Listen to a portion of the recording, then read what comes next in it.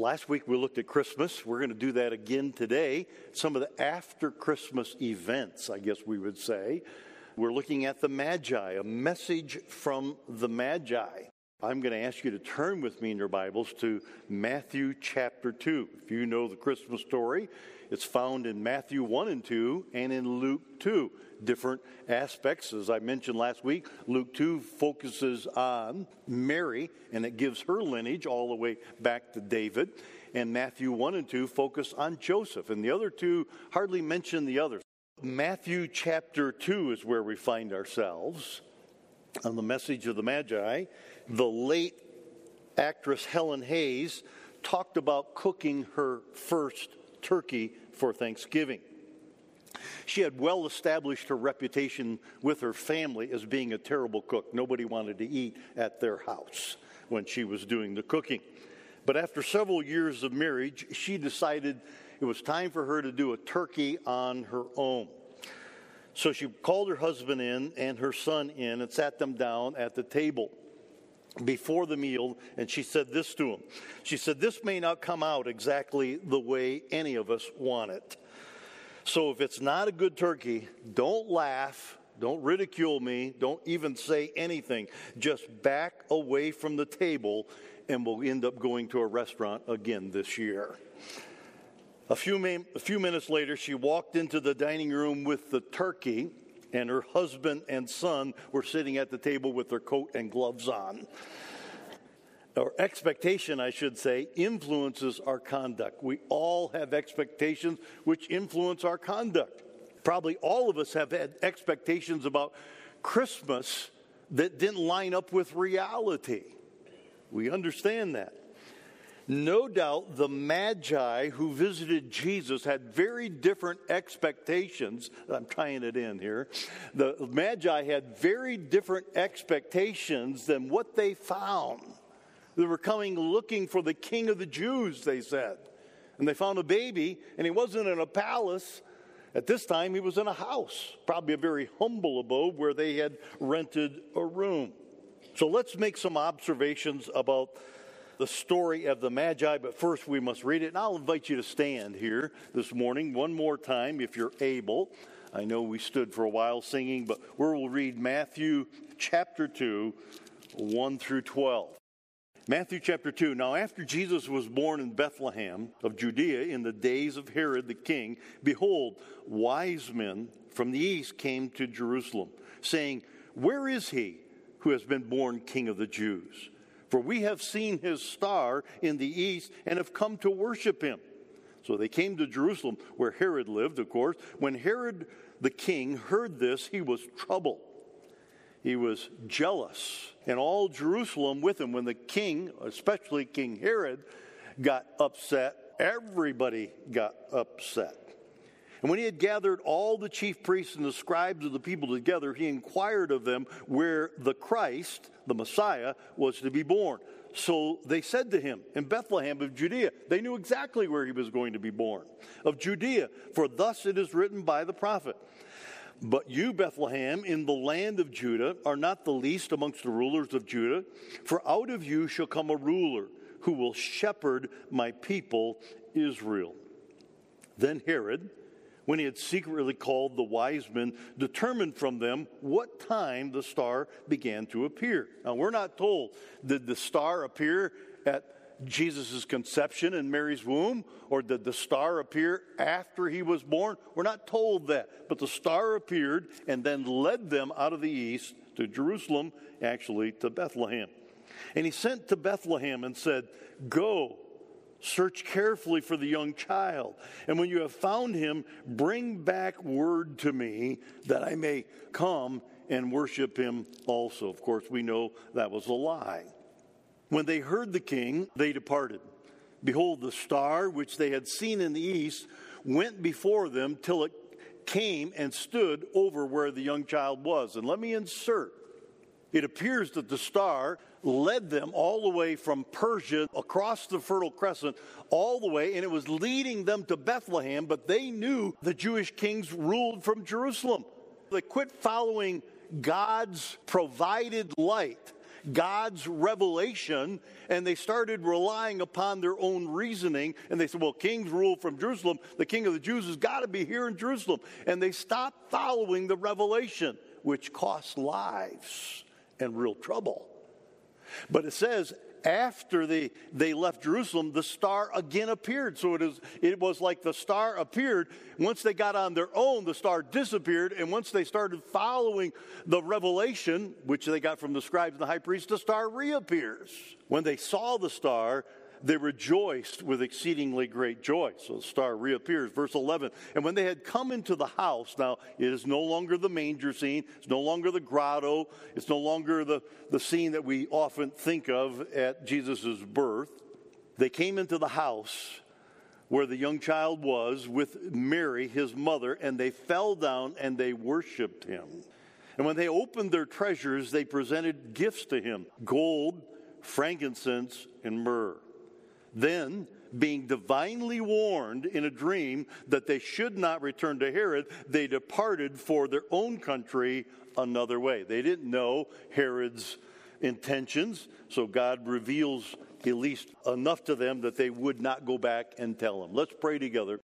Father, thank you for your revelation. And even those that were dwelling in darkness saw a great light. And we are thankful that we have a completed revelation. We have scriptures that are divinely inspired, breathed into by God, and they point the way to Christ. We know from Genesis to Revelation, it is really a book about worshiping our Savior and pointing us to him. And so we thank you for the truth that we have, and may we continue to study it here in the upcoming year, 2021, and learn it better, but really learn to know you better, because you are not only the author, you are the subject of this book. We thank you for this time of the year where we can reflect upon the incarnation, your coming into our world, and humbling yourself ultimately to die on the cross and purchase our salvation. So we rejoice in the great truth. So help us today. We know that life is short, and we handle it with prayer as well as care. And we ask that you'll speak to us from your word this morning. In Jesus' name, amen. You may be seated. A message from the Magi. I have three thoughts I'm going to share with you, three observations, really. The first one is joy comes from discovering Christ. Joy, real joy, true joy comes from discovering Christ. The search of the Magi brought them genuine happiness. You realize that? The Bible tells us that they rejoiced. That's kind of our word today that we use, great happiness, great joy. Their search brought them real happiness. They were called Magi, partly from our word magician, because in the ancient world, sometimes magic and knowledge and some of that kind of crossed over. Sometimes we talk of them as kings. We don't really know that they were kings. We know that they were magi, magicians in one technical sense of the word, because they had knowledge. But they were astrologers. They studied the star. That's how they knew. That's how they recognized the star that appeared in the east. They were astrologers. We think of astrology as something, out of bounds for a Christian. They were astronomers, astrologers. They certainly observed the heavens. Maybe we would say they were observant pagans. They observed the heavens, but probably more than that, they probably also observed not just the stars, but the scriptures, because all indications are that they had some fragment, some remnant of the scriptures. Remember, Daniel, the great prophet who dealt with prophecy, it's called the cornerstone of all prophecy, laid the foundation for the book of Revelation and the New Testament book. Daniel talks about the Messiah He talks even when the Messiah would come and then when he would be cut off. He talks about when the Messiah would arrive in Jerusalem or arrive in Judaism and how long he would live, and then he would be cut off. So they had probably the very fragments of Scripture, maybe not the whole Old Testament, but parts of the Scripture that Daniel had written and it had been copied, and maybe they were anticipating this. Maybe they were waiting. The star comes and they realize this is the fulfillment. So stop and think about them. They were wealthy. No one could afford this trip without a significant amount of wealth. They had a retinue of travelers with them to help protect them. So they were wealthy. They were, in their day, certainly scholarly, wealthy, scholarly, and they had to have a bit of adventuresome spirit. Nobody takes a 1,000+ mile trip on the back of a camel without having some sense of adventure. So here they are. They're wealthy, scholarly, adventuresome, but they're still searching. They didn't have the truth. They had all these things going for them. We'd say, hey, from a worldly perspective, wealth and respected degrees or the equivalent of that, and an adventuresome spirit, they had it all. But they knew they didn't have it all. They were still searching for the truth. We could call them true seekers. They truly were seekers. And the Bible tells us they present 3 gifts to Christ, or to Christ and his parents. That's why we tend to think that there were 3 of the wise men, 3 of the magi, and their arrival caused quite a stir. In Jerusalem, Herod said, there's another king? Wait a minute, somebody got to try and take my power. Remember, this is the Herod that killed so many of his own family members, because he was so insecure and so jealous and really so insane that he killed so many of his family members. The old saying was, it's better to be Herod's pig than Herod's son, because he killed all of his sons, because he was intemperate for sure. It caused quite a stir, and he causes the Pharisees and the scribes, the ones that knew the Old Testament prophecies together, and says, where's this Christ going to be born? They instantly tell him, Bethlehem. They knew. Why Bethlehem? It's mentioned in verse 8, in Bethlehem. If you recall from Ruth, the book of Ruth in the Old Testament, they left Bethlehem and went to Moab. Elimelech and his wife Naomi, they left Bethlehem and went to Moab, and there they found wives for their 2 sons. Their 2 sons die, and then her husband dies, and Naomi and Ruth come back to Bethlehem. Bethlehem means house of bread. House of bread. Where else would the bread of life come from but the house of bread? And he's called the bread of life in John chapter 6, verse 48. So the bread of life comes out of the house of bread in Bethlehem. Get the story here. There's three different groups that I'll draw your attention to very quickly. The Magi, they're seeking Christ. Herod, he's opposing Christ. And the Pharisees and the scribes, they're ignoring Christ. That's probably a snapshot of our world today. There are people that are seeking Christ. God is drawing them. They're responding to the truth. They're seeking Christ. There's others. They're opposing Christ, not just in churches, but really in the marketplace and in their own lives. And there are those that are just ignoring Christ. It's no big deal. Doesn't mean anything to us. Kind of a snapshot of people today. So there's a search. Their search brought happiness, the saint and happiness. Let me digress for just a moment and talk about that. Let's look at Psalm 126. Would you turn there with me? This is just one passage of others that we could look at that deals with happiness. This is one of the Song of Ascents. You might have that title in your Bible, which is the songs that the Jews sang on their way to Jerusalem.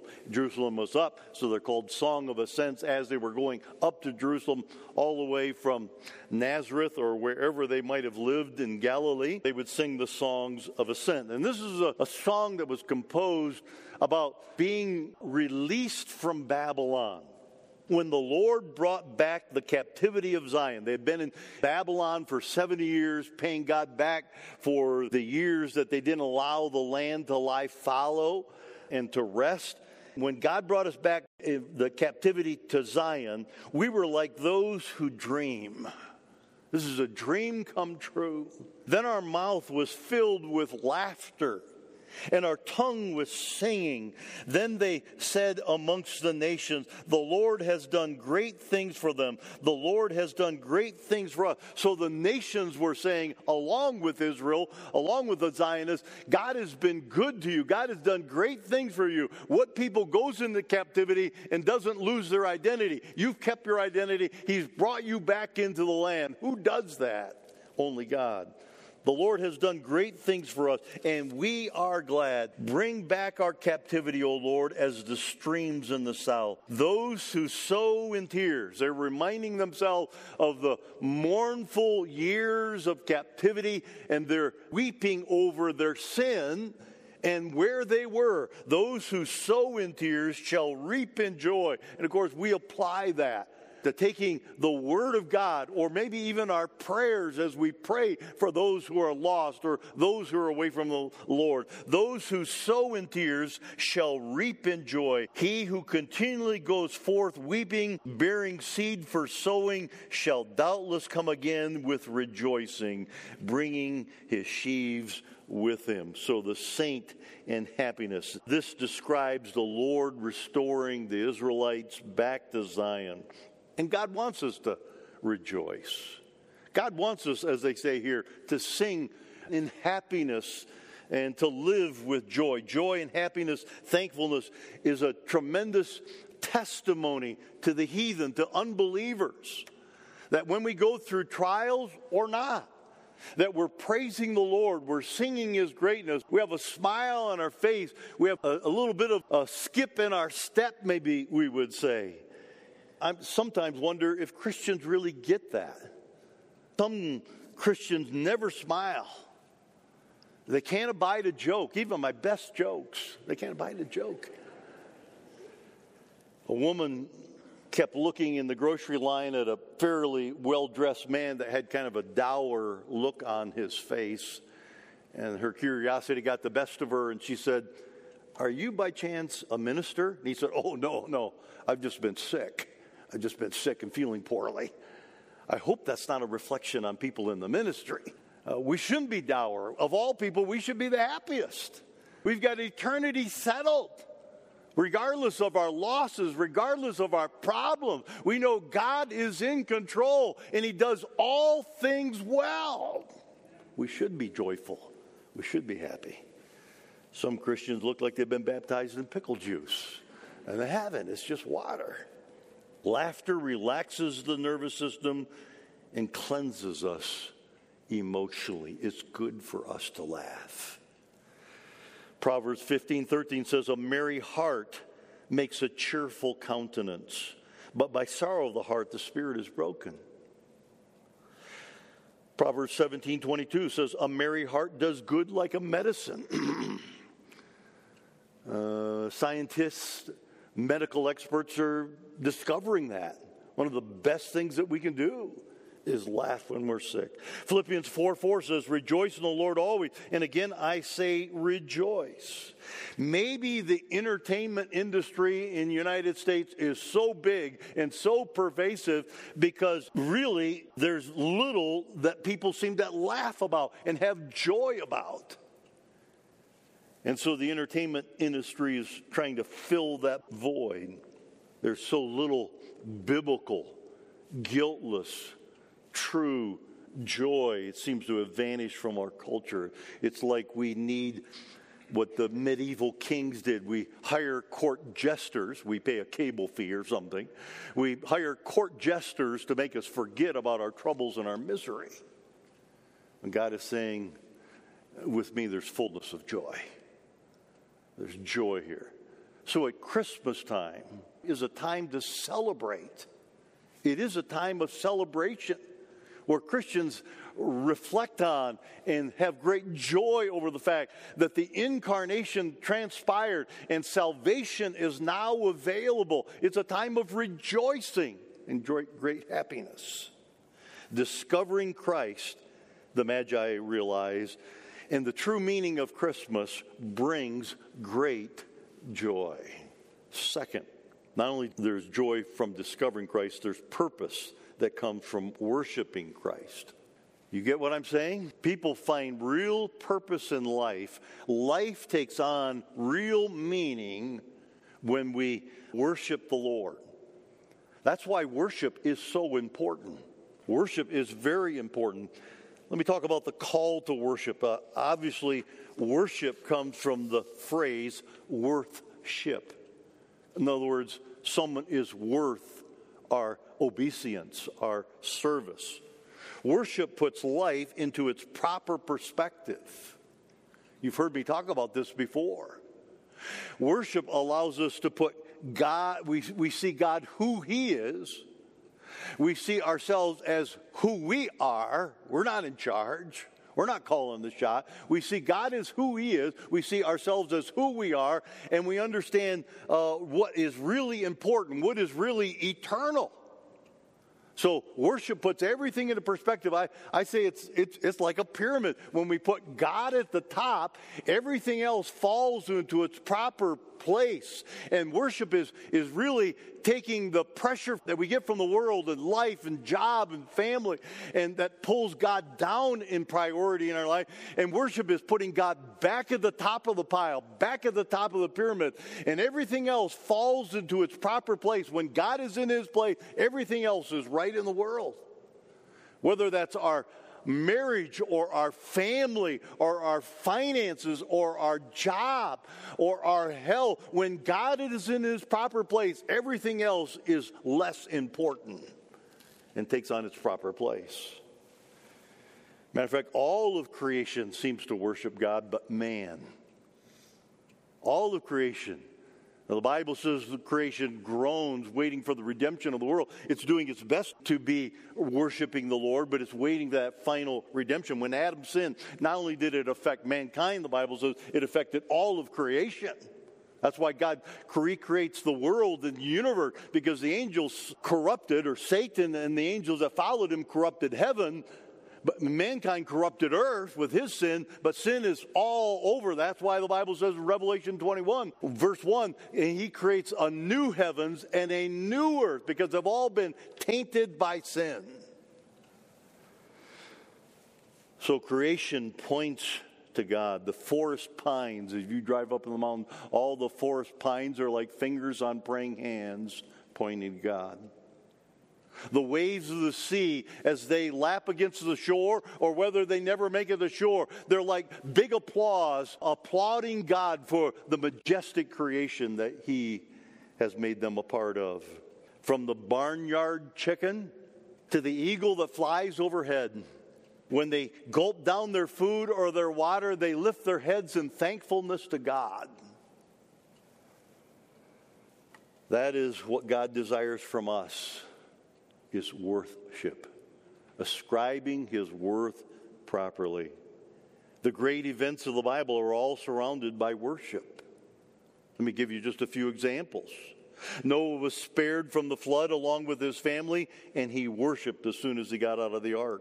The Israelites were delivered from Egypt and Pharaoh's army, and they bowed down and worshiped on the other side of the Red Sea. David slew Goliath with simply a sling and a stone, and after the giant fell and he took his head off, he didn't want any resurrections taking place. He took his head off and he worshiped the Lord.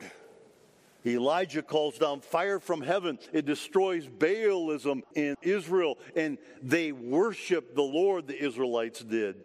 The Jews were delivered out of Babylon, as we read, came out of captivity and brought back to Jerusalem. What did they do? The first thing they built was the altar. The second thing was the temple. Even before the walls were built, they worshiped. The disciples observed Jesus' miracles and His teaching, especially His resurrection. And what did they do? They worshiped. You could really say the Bible is a worship manual. We discover Christ and we learn how to worship Christ. That is what He desires, is our worship. But there's a cost with worship. We'll understand that. The Magi, if they were living in Persia, which is what most biblical scholars would say, because they had access to Daniel's writing, and that was the center of the universe, really. If they came across the Fertile Crescent, it was over 1,000 miles, taking 3, possibly even 4 months on camelback. Baby Jesus now would have been anywhere between 40 days and just under 2 years. Remember Herod, trying to make sure he killed Jesus, killed all the children in the Bethlehem area. And Bethlehem was a small town. But he killed all the children in Bethlehem that were 2 years old and under. Mary and Joseph would remain in that area until they could offer the sacrifices, and Mary was past her, as the Bible calls it, her uncleanness, and they could offer the turtle dove, and that would take place after 40 days. So baby Jesus was somewhere between 40 days old and 2 years, probably on the upper end, we would assume.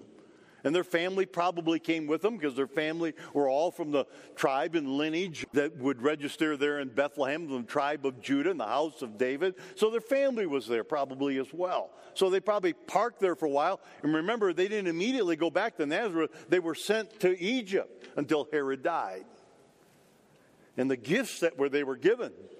I mean, remember, this is a poor family. Only the poorest of the poor offered turtle doves, pigeons.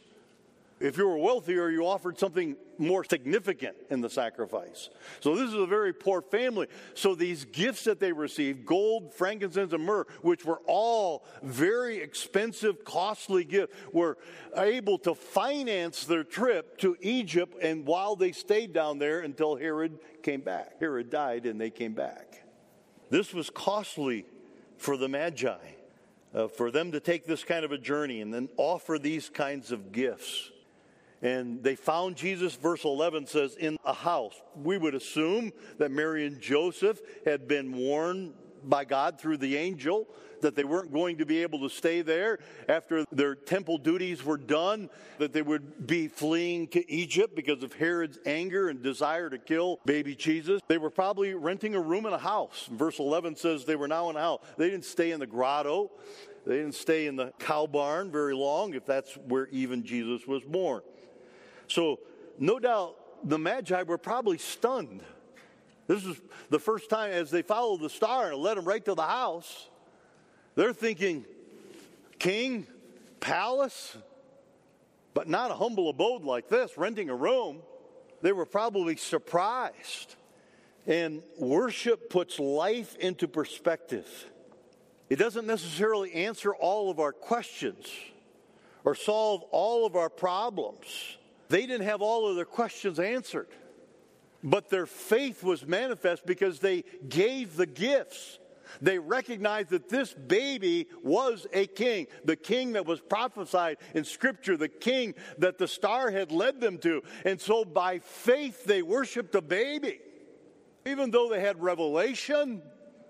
And even though we have revelation, it doesn't answer all of our questions. There is an element of faith that God wants Christians in every age to exercise. In spite of having a completed revelation, we have to trust the Lord.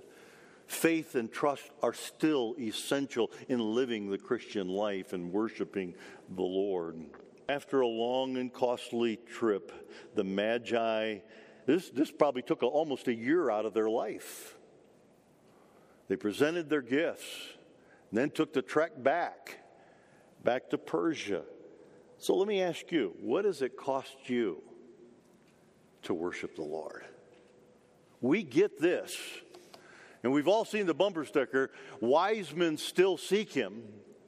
We can say, wise men still worship him, and worship costs us something. It costs all of us something. Remember when David had numbered the people towards the end of his life, King David, end of 2 Samuel. And God had told him, don't do that. David did it anyway. He numbered the people and God says, now I'm going to send a plague on the people.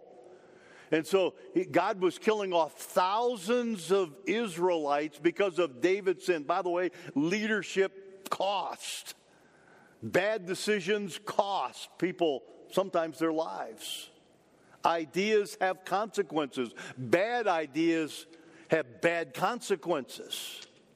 David begins numbering the people and God starts killing the people with a plague. And David begs God.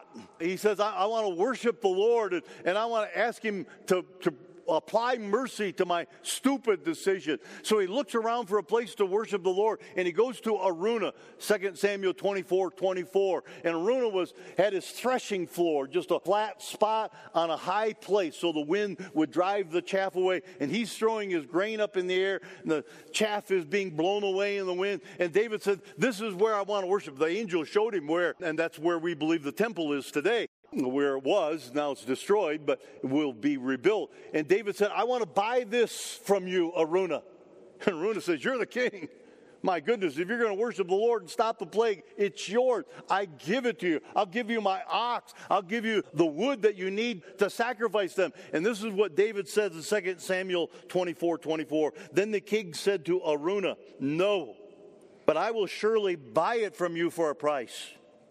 Nor will I offer burnt offerings to the Lord my God with that which costs me nothing. David bought the threshing floor and the oxen for 50 shekels of silver. Do you get that? You may be here today singing the songs and listening to the message, but if you're really worshiping the Lord, it's going to cost you something. It's going to cost you in your life. There's going to be denials of things. It's going to cost you with your wallet and your pocketbook. You're going to say, God, I want to give of that which you've given to me. There are many people that probably sing the songs and come to the services regularly, but they don't worship the Lord in this aspect that the Bible always points us to. The cost of worship after the call of worship. Third and finally, blessings come from giving to Christ. Blessings come from giving to Christ. We've seen purpose comes from worshiping Christ. Joy comes from discovering Christ, but blessings come from giving to Christ. So let me ask you, have you given your life to Christ? We're a small group here today, probably regular folks, maybe some young people, but have you given your life to Christ? The Magi's pilgrimage brought them to the feet of Christ. And I'm absolutely confident they left changed men because they had revelation. It brought them to Christ, and they became obedient to that revelation, and they went home a different way. They left changed men because they had a knowledge of who he was. Do you have a knowledge of who he is? Not just the babe in the manger, but the Savior. The Bible says, whoever seeks to save his own life will lose it. That's most of our world today. Whoever seeks to save his own life, live as long as you can, nothing wrong with that. Have as much as you can get, not necessarily anything wrong with that. But it goes on to say, and whoever loses his life will preserve it. Luke 17:33. Who loses his life, Jesus is saying, in the cause of Christ, in the great plan of God for humanity in eternity, whoever gives himself in this great scenario, he doesn't lose his life, he gains his life, and he gains eternal reward. We're involved in a cause that's much bigger than any of us, that's for sure, or even in our culture or our nation. We're in the eternal cause. So give your life to Christ. Second, give your gifts to Christ. The Bible tells us they gave three things to Christ, and we're familiar with them. Gold, because he is the king who rules, and he's still ruling. He is the king who rules. Second, frankincense, because he is the priest who intercedes. The priests use frankincense in their offerings, in their symbolic of the prayers of God's people. Frankincense, because Christ is the priest who intercedes, and the Bible says he's interceding for us today. Gold, frankincense, and myrrh, which is used in the embalming process. Myrrh, because he is a Savior who would die. We get that. They gave very, very appropriate gifts, which tells me they understood a lot more than maybe we would think they did. Maxwell White was a famous burglar in New York City, Long Island specifically, around the turn of the previous century, around the turn of the 19th century. The newspapers began to glamorize his daring thefts. The police were humiliated as he robbed the homes of some of the most well-known and wealthiest citizens of New York City. It was almost a status symbol to be robbed by Maxwell White. He visited your home because, after all, he only broke into the finest of homes and the wealthiest of his patrons. Finally, he was caught. He was sentenced to 99 years of prison. Remember, this was more than 100 years ago. After serving 33 years, he was released, and there were a few reporters that still remembered his exploits, and they came to interview him when he was paroled.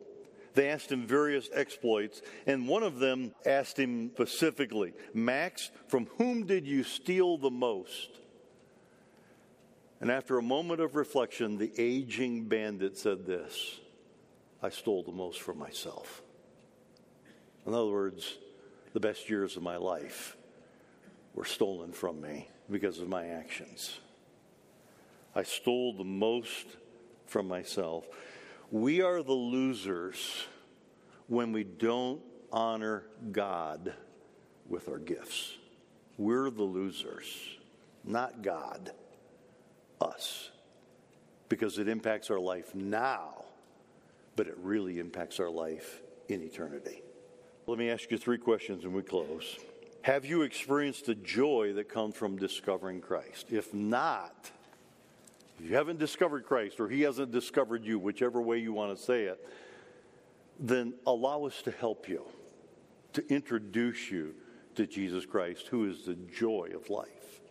Second, does your life have purpose because you're a worshiper of Christ? I'm not asking, and I'm not even relating to the fact that you come here on Sundays. Certainly, this is an integral part of worship. We get that. But are you a worshiper of Christ in the everyday experience of life because you turn to your Bible and you worship him in the morning or the evening on a regular basis, a daily basis? Are you a worshiper of Christ? Because purpose comes. Otherwise, you have no direction. You have no purpose. Your life has no meaning, we would say. And third, have you experienced the blessings that come from giving to Christ?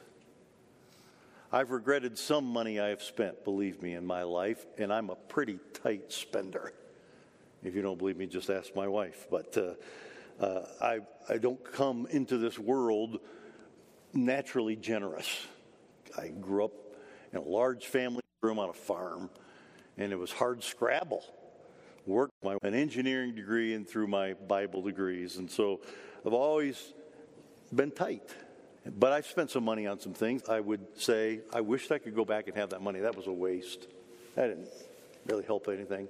But I'll tell you what, I've never regretted, nor will I ever regret, the money I've given to God's work.